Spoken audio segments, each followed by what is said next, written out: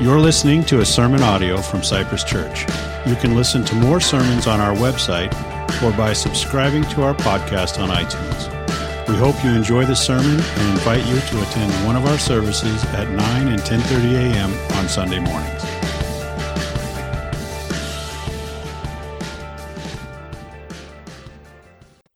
Amen. Thank you, Nathan. Appreciate that challenge and that encouragement, Lord.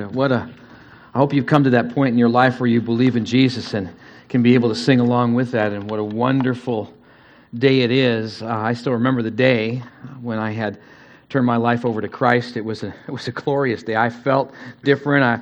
I was in junior high, and my buddy led me to the Lord, and I just started dancing around the room right there. And he's looking at me going, "You are weird."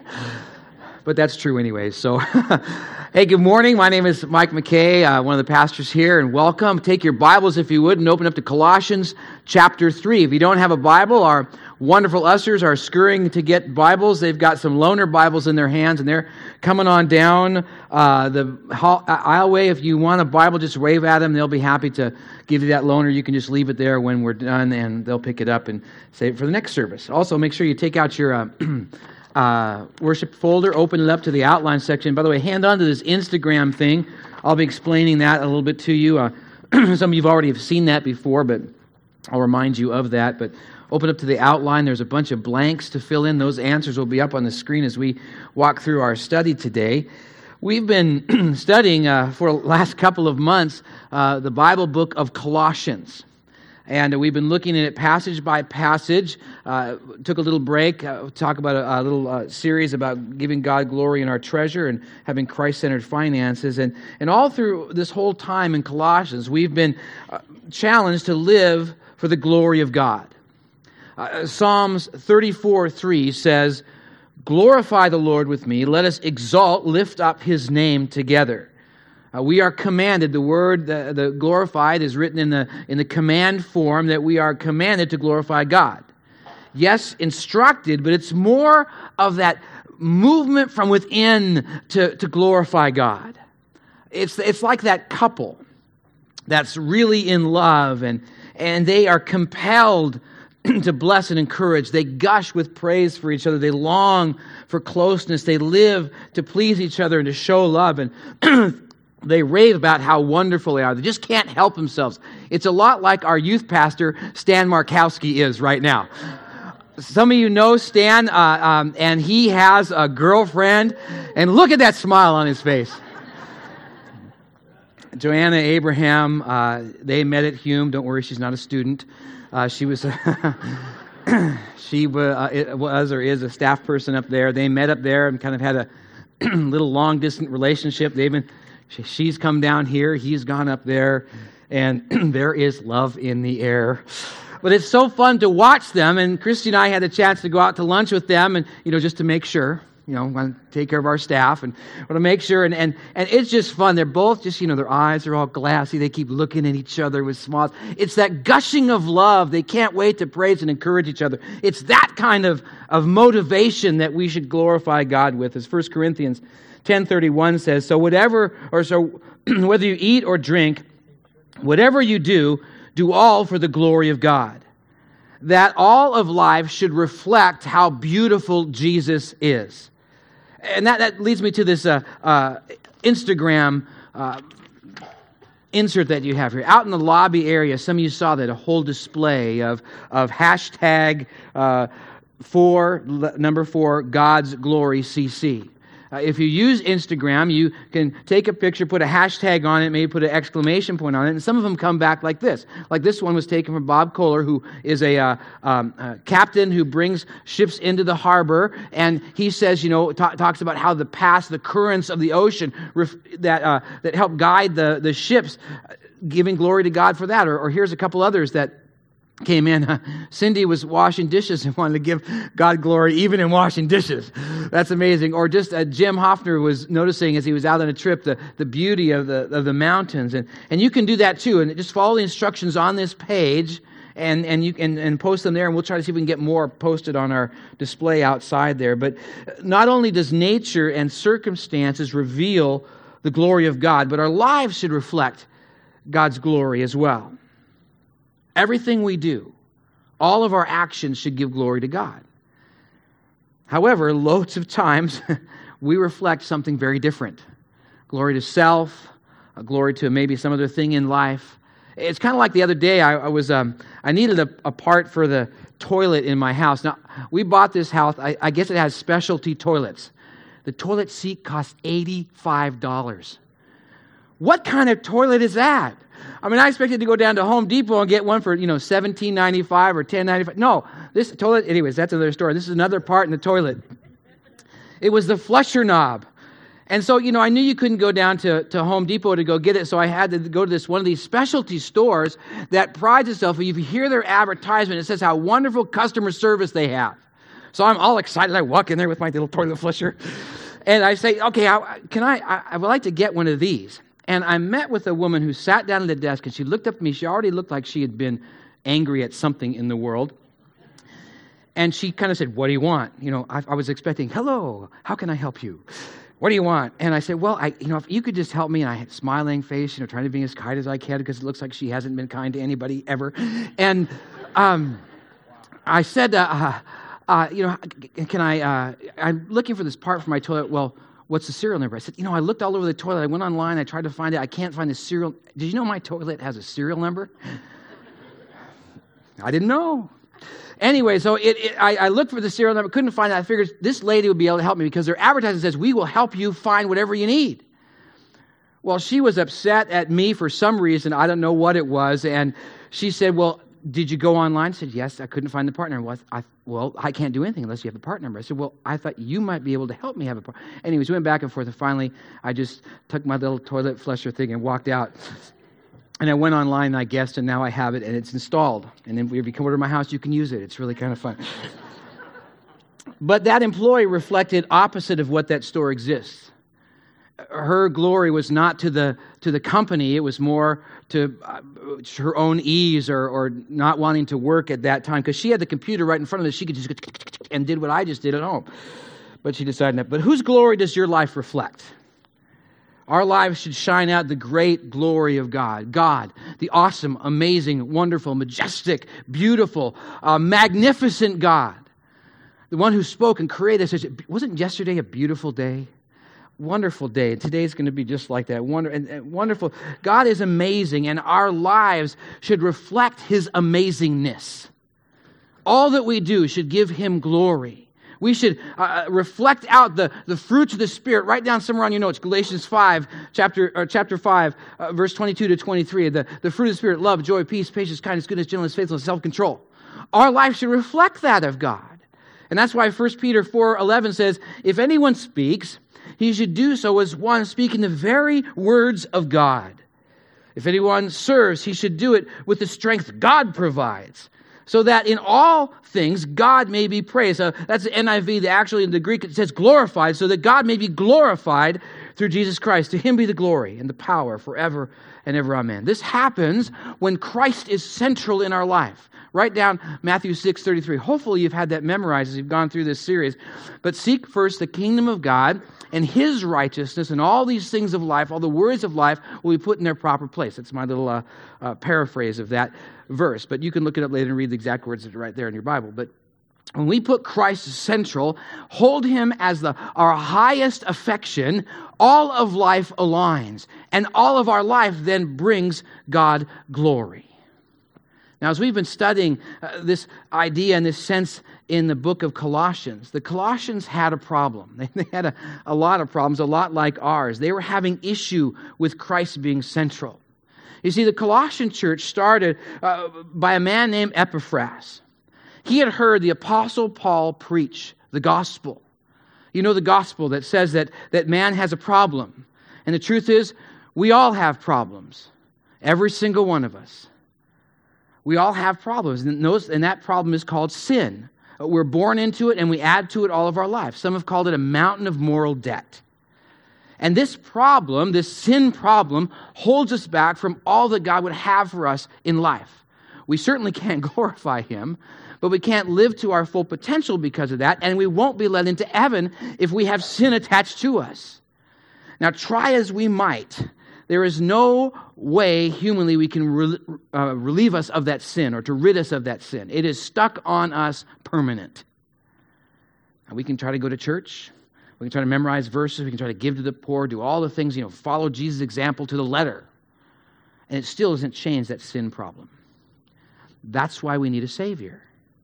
That's why Jesus came. He came to deal with our sin once and for all.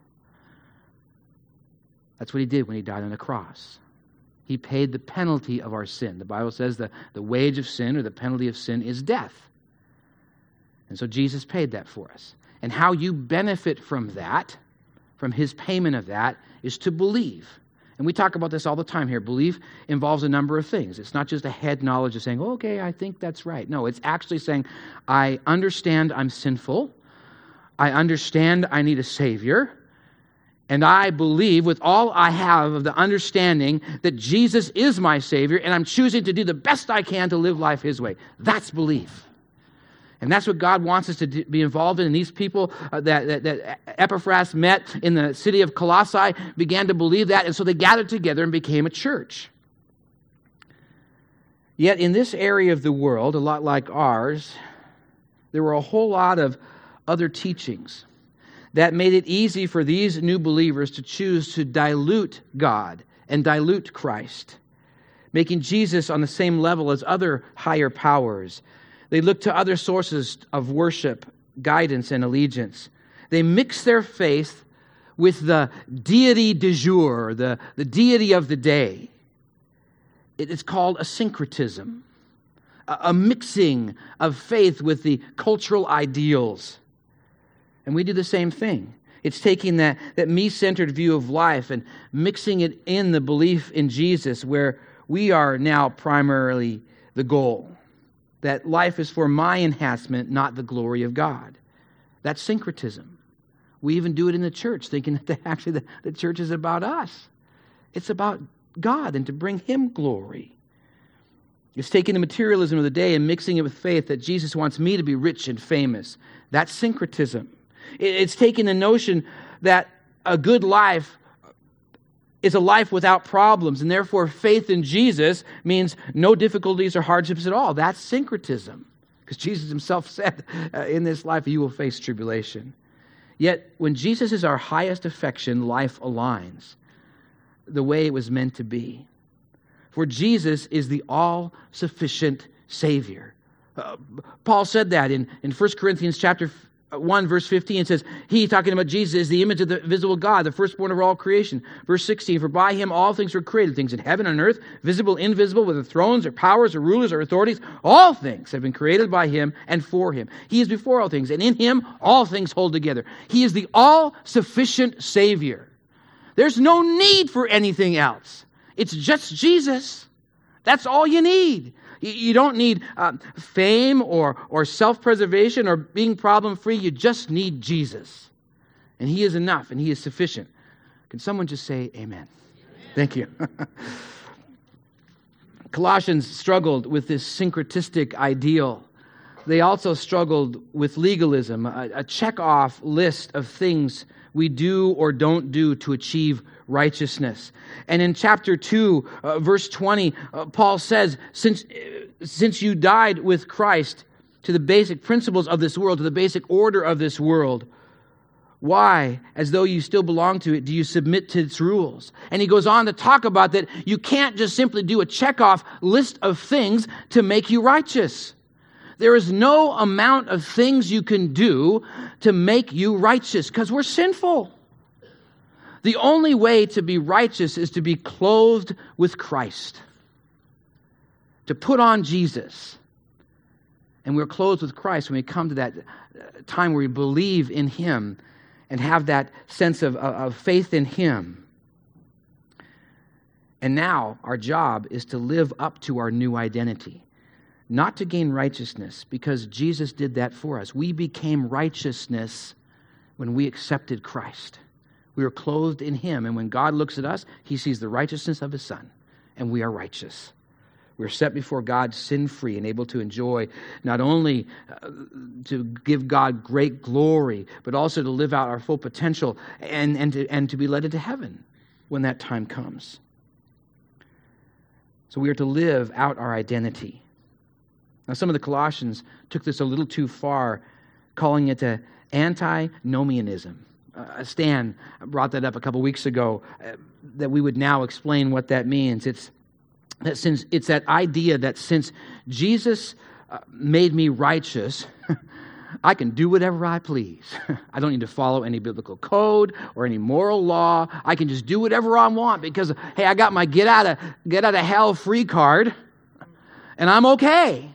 I can just live life however I want to. And that's not the way it should be. You see, we should be living up to our identity. It's kind of like a diplomatic immunity or moral amnesty. And sometimes we live like that. All through Colossians, the Apostle Paul addresses these issues. And more specifically, in chapter 3, verses 1 to 17, the passage we'll be looking at this morning, where believers at Colossae and us are challenged not to syncretize or practice legalism or antinomianism, but to live our new identity in Jesus. 3 actions to live up to our new identity that we want to look at this morning. So if you wouldn't mind setting your Bible aside, just standing up for a moment, let's pray and launch into this short study. Father, thank you for the joy it is to sing of you and be excited about our new identity in you.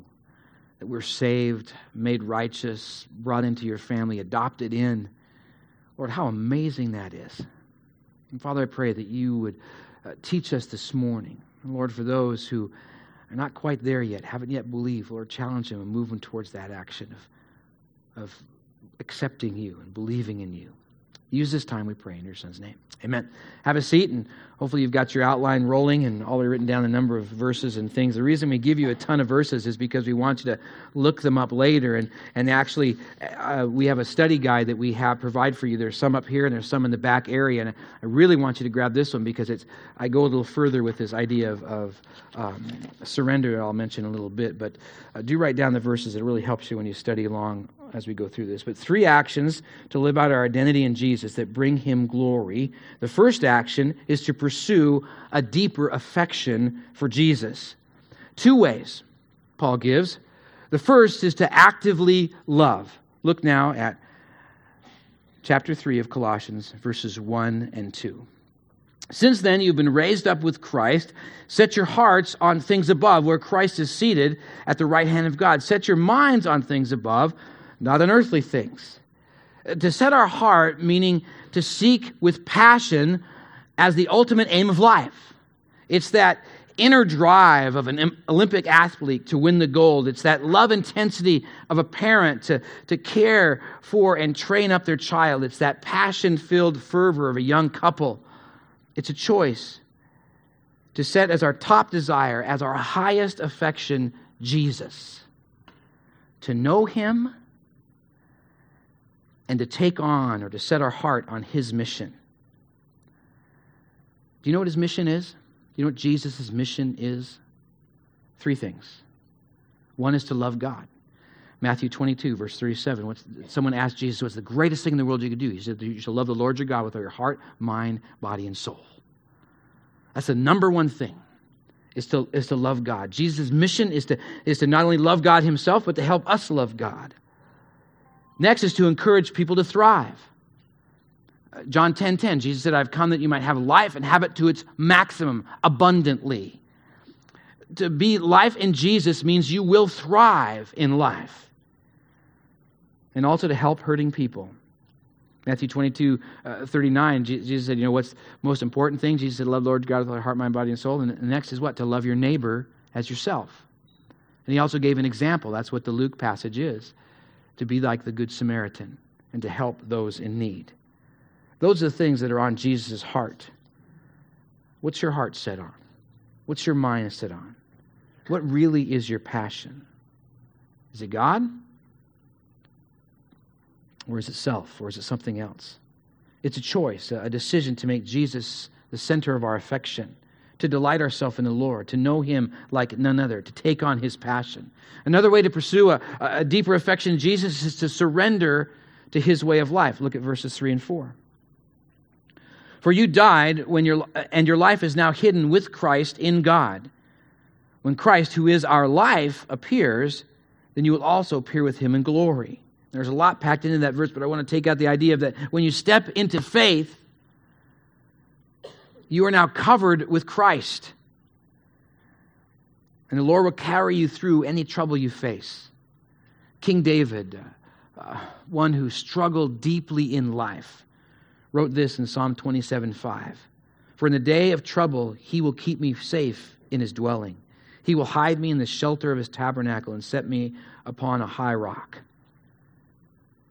King David went through it. If you read about his life in the Old Testament, boy, he went from one trouble to the next, to the next, to the next. Yet he's able to write this because he had an incredible trust in Jesus, or in Christ, or in God. He surrendered to his way of life. The truth is, we can too. You know, we don't go it alone. We're not abandoned. We're not neglected. We're not forgotten. We have a God who cares immensely for us. And to experience his care and to respond to his love is to die to self.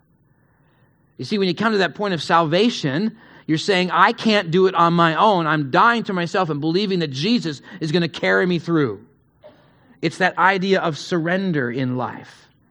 And that study page talks more about surrender, but let me just give you 4 realities of surrender. To surrender is to give up our will for God's. Matthew 26:38, Jesus himself in the Garden of Gethsemane says, not my will, God, but yours. It's total dependence upon God. In John 15, Jesus gives an illustration of a branch being connected to a vine, abiding in. It's that total dependence upon God for everything in life. Not somebody else, not a parent, not a spouse, not a boss, not a friend, nothing else. Being totally dependent upon God to fill all of your needs. It's a ruthless trust in God, as Proverbs 3:5 and 6 says. Trust in the Lord with all of your heart. Do not lean on your own understanding. In all your ways acknowledge him, and he will direct your path. And it involves sacrifice. Boy, look up and just soak in the words of Luke 14. It says, if you don't hate brother, father, sister, mother, and take up your cross daily, you're not worthy to be a disciple of Christ. Those are hard words. But it takes sacrifice. If you want a story of sacrifice, write down Genesis 22, verses 2 to about 14. I won't tell you about it, but you can read it and look it up. It's actually in the page here too. The question is, are you surrendered to Jesus? To pursue a deeper affection for him is to surrender your life to him. The giving up of your will, total dependence, ruthless trust, and sacrifice.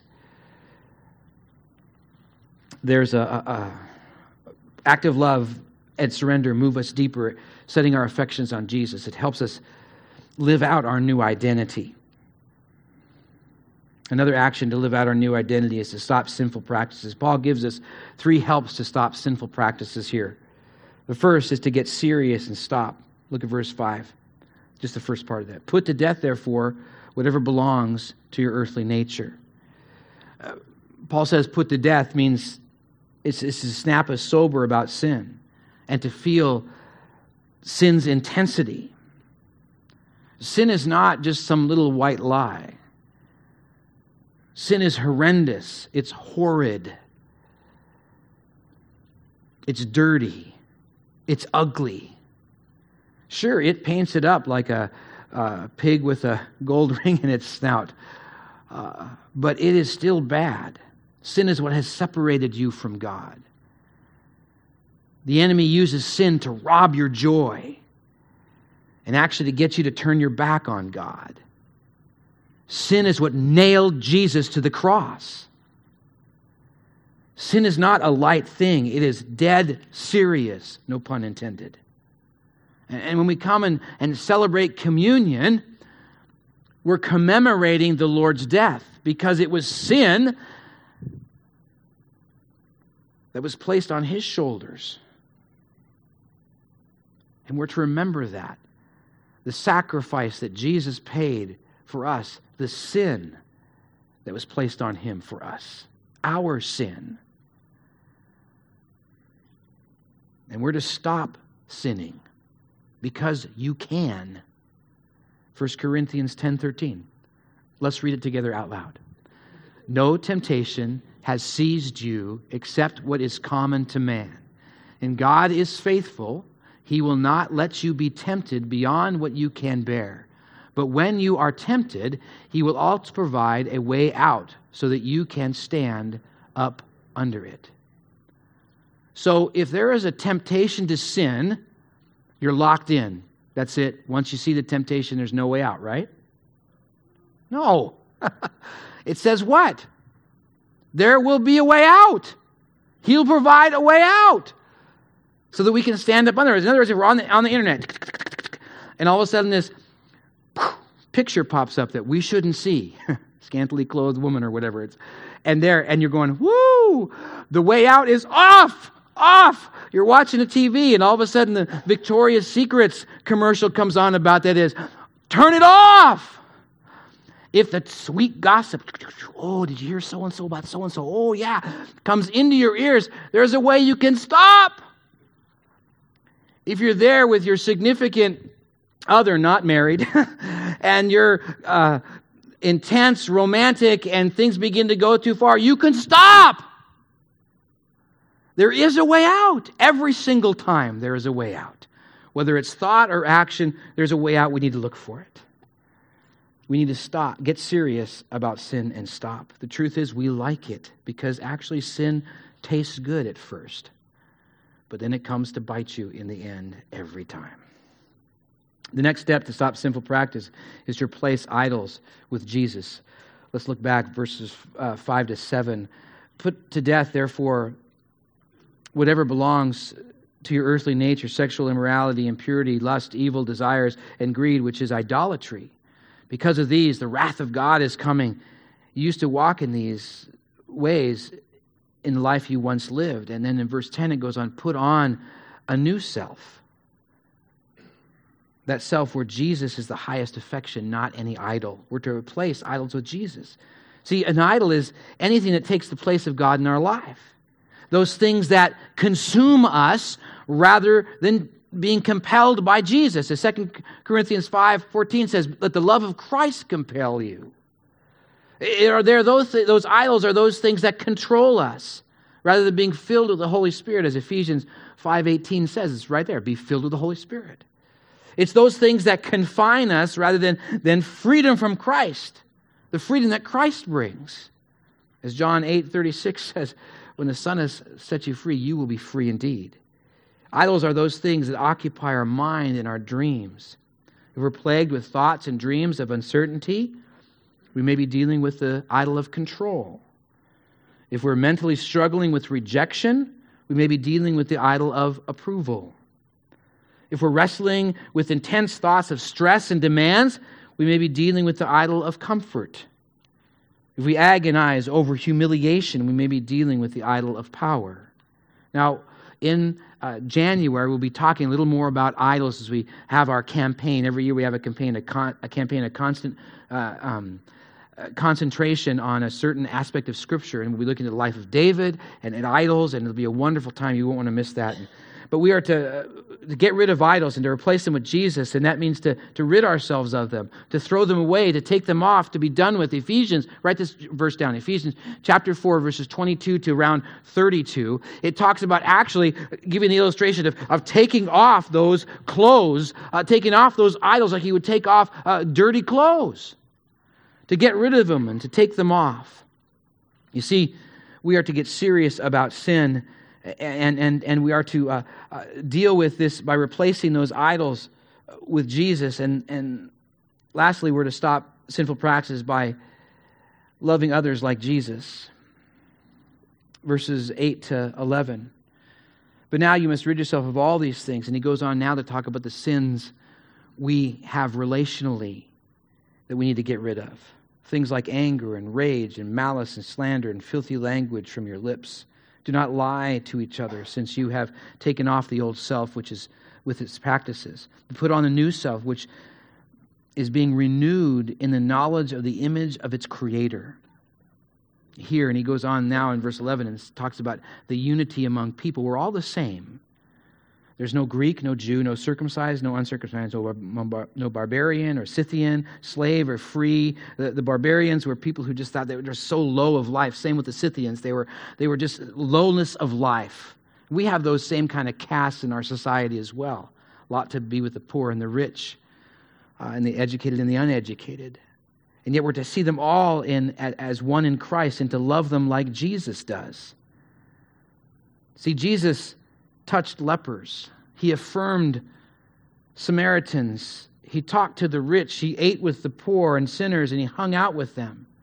Write down James chapter 2. Read the whole chapter. It says, don't show partiality to anyone. We should all be one in Christ. And so we are to do the same and to stop the sinful practice of dividing and create unity. To live out this new identity in Jesus, we are to not only pursue that deep affection for Jesus and stop sinful practices, but we're also to be clothed in the virtues of Christ. And he just starts listing them here. Verse 12. Therefore, as God's chosen people, holy and dearly loved. Boy, don't you just want to just soak in that part about being dearly loved? Because sometimes we feel lonely and we feel unlovely. But all throughout Scripture, it's constantly reminding us that you are dearly loved. Don't ever forget that. You may not feel love of another person. You may not feel love from your kids or love from your friends or from your family, but you are dearly loved by God. So clothe yourselves. Put these on like you do a garment. Clothe yourself with the compassion of Christ. As you read through Scriptures, you hear about how much Jesus cared. He cared so much he wept. He wrenched in his gut. It hurt him to see people hurt, and we should take on that same compassion. We should have the kindness of Christ. He was kind to people and blessed them. I think of the first miracle, the wine at the wedding. It wasn't just the okay wine, it was the best wine. Clothe ourselves with humility, for there is none more humble than Christ, the King of kings and the Lord of lords. Being willing, as Philippians 2 says, to be taken as a common criminal and hung on a cross to die for us. That's humility. Gentleness and patience. I think of how patient Christ is with me, because I mess up constantly, and yet he's patient with me. Verse 13, bear with each other and forgive whatever grievance you may have against one another. Forgive as the Lord forgave you. Forgiveness is hard. The essence of the word forgiveness is to let go. It's hard for us to let go. Believe me, I know. But we're constantly to that practice of letting go. And the more you let it go, the farther it is before you grab it again. The more you let it go, the farther it is before you grab it again. We are to forgive. Over all these virtues, put on love, which binds them all in perfect unity. We are to love like Jesus, but to put on these virtues. And 3 moves to make as we put these on. The first is to live in shalom in community. When Apostle Paul wrote this, he said, let the peace of Christ, verse 15, rule in your hearts, since as members of one body you were called to peace, and be thankful. Paul would have thought of the Hebrew word shalom. Can you say shalom? Okay, now say it with a good Jewish New York accent. Shalom! Come on. Shalom! I love that. That means peace, prosperity. It's good wishes. It's well-wishing to you, and we are to live within that in community. The challenge here is to let the peace of Christ, that's when we come to salvation, rule in our hearts, but it also means to have peace, let that peace infuse our life so we live that peace and experience that peace and live in harmony and community. The next to do is to apply God's word. Verse 16, let the word of Christ dwell in you richly. To dwell in you richly means don't just read it and forget about it. You let it in your life and begin to mull it around and consider it and think it through and how you might then apply it. Write down James chapter 1, verse 22. It says, be doers of the word. Lastly, to place Christ as central. Whatever you do, verse 17, in word or deed, do it all in the name of the Lord Jesus, giving thanks to God the Father through him.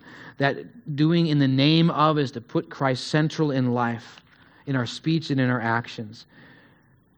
In Christ, we have a new identity, so we're to live it out, to pursue a deeper affection in Christ as we actively love and surrender, to stop sinful practices as we get serious and stop, to replace idols with Jesus, and to love like Jesus, to be clothed in the virtues of Christ, being in peace and thanksgiving, bringing in that in our lives, applying God's word, and placing Christ central. Do that, and you will live out your new identity. And one of the major the pinnacle of that is to understand what we have in Christ, that message of the gospel, of what he did. And that's why we as a church focus at least once a month in this ceremony of communion. Communion is a sacred ceremony that is a wonderful one. And if those who are helping prepare communion would come to their stations and get ready for taking this time, it started in the upper room when Jesus was with his disciples. It was the last meal he would have with them, and it was a Passover Seder. And they were used to this Passover meal because of all the intensity of its meaning.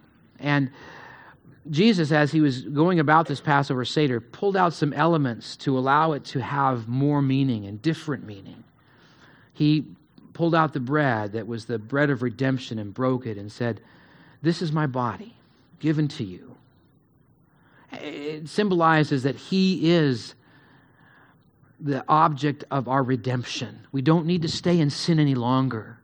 We have a Redeemer that pulls us out of that pit of sin. And then there's the cup. Jesus picked up the cup of redemption on this Passover Seder table. And he says, "This is the new covenant in my blood," meaning his death. That his death is where we would find redemption. The fact that he paid the penalty of our sin on the cross. And that's what we're to remember as we're to take this ceremony of communion. To take a moment to pause and to thank God for sending Christ and for Christ for giving his life for us. To let it soak in the reality of what sin costs. That it wasn't, just, we say a little confession and it's over. No, it cost Jesus his life. He died so you could live. He went through real pain, real scourging, whipping, beating, beard torn out, crown of thorns, nailed to a cross. Real live pain for you and for me. And we're not to forget that.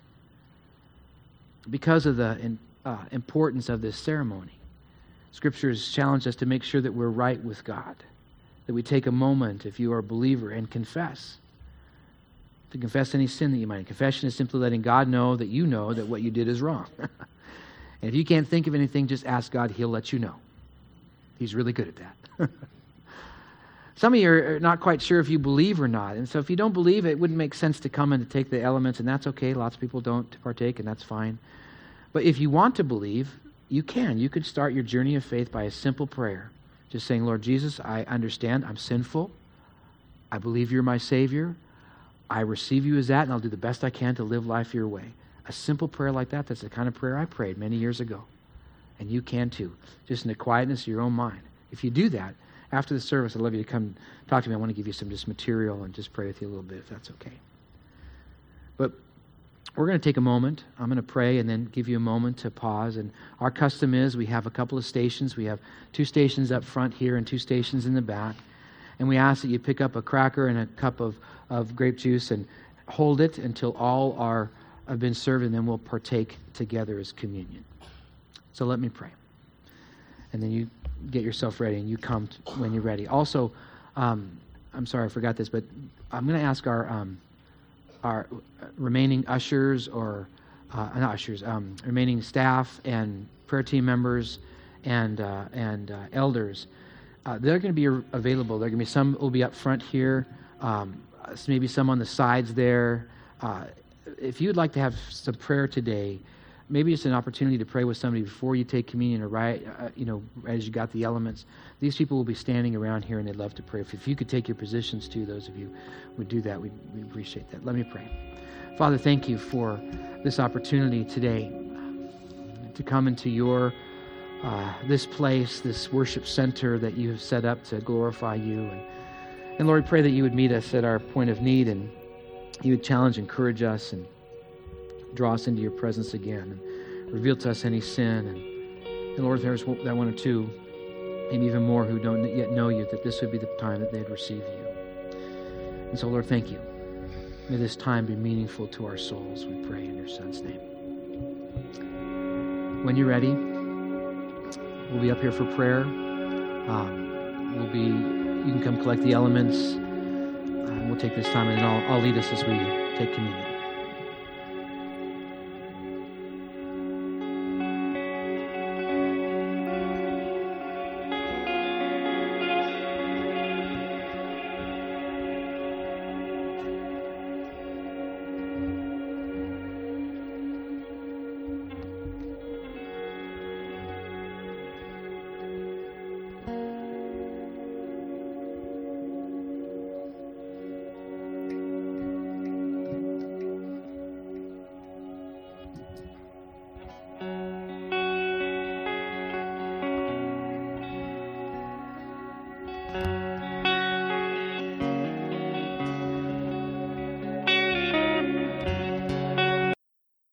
Was a beautiful night with his disciples, and they really had no idea what was happening. But when Christ brought in that and broke the bread, they were in awe, and they began to realize what we know now, that Jesus is our redemption.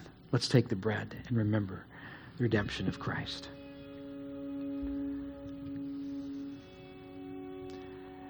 When the cup came around, they again didn't know, nobody ever took the cup of redemption. That was waiting for when the redemption would come. And yet, Jesus picks it up and he says, this is a new covenant in my blood. They didn't quite get it, but we do.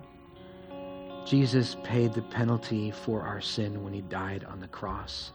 We now have a new relationship with God based on Christ and Christ alone.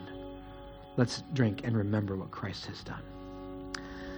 Father, as we think through and just revel in the reality of our redemption, Lord, we are encouraged.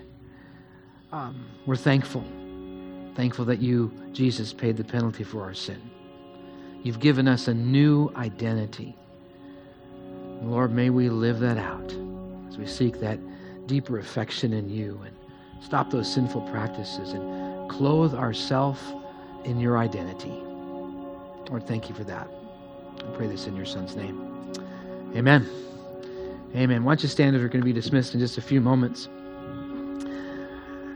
Good Sunday to be here. So thankful that you came. If you're a guest with us, thank you for coming. If you'd like to know more about our service and our services out as you go into the lobby, if you just keep turning right, there's a long desk there. That first part of that desk is our welcome center. There's some really nice people who'd like to tell you more about our church. Make sure you pick up the connections. They have a lot of information in there. And in the back of your worship folder, there was a lot of information back there about things that are happening and what's going on. And great, these are more than just holiday service announcements. They're holiday service opportunities. And we're hoping that you take them up. Make sure you pick up an ornament to bless a kid with Project Joy. Justin told you all about that. And with the Hands and Feet Serve LA, there's a important, as you read through the details in there, Tuesday and Wednesday night, we're doing something kind of unusual here. We're having a turkey pull. We're pulling the meat off the turkey. We're deboning turkeys. And you see the times that are on there. I encourage you, if you don't have anything those 2 nights, or even if you do, change your plans and come down. A bunch of us are going to be deboning turkeys, and we'd love to have you there just to help us out. And if you can go on Thanksgiving morning, that would be awesome. But there's some great opportunities for you there. Again, some of us will be up here front. If you need some more prayer or just want to talk to that, or if you made that decision for Christ, do please come up and chat with us. Thanks for coming. Let's pray. Father, thank you for the joy it is to be in this place, for the fun it is to worship you and to have this time of communion. Bless us as we go out and live our new identity this week, we pray in your Son's name. Amen. God bless you. Have a great Sunday.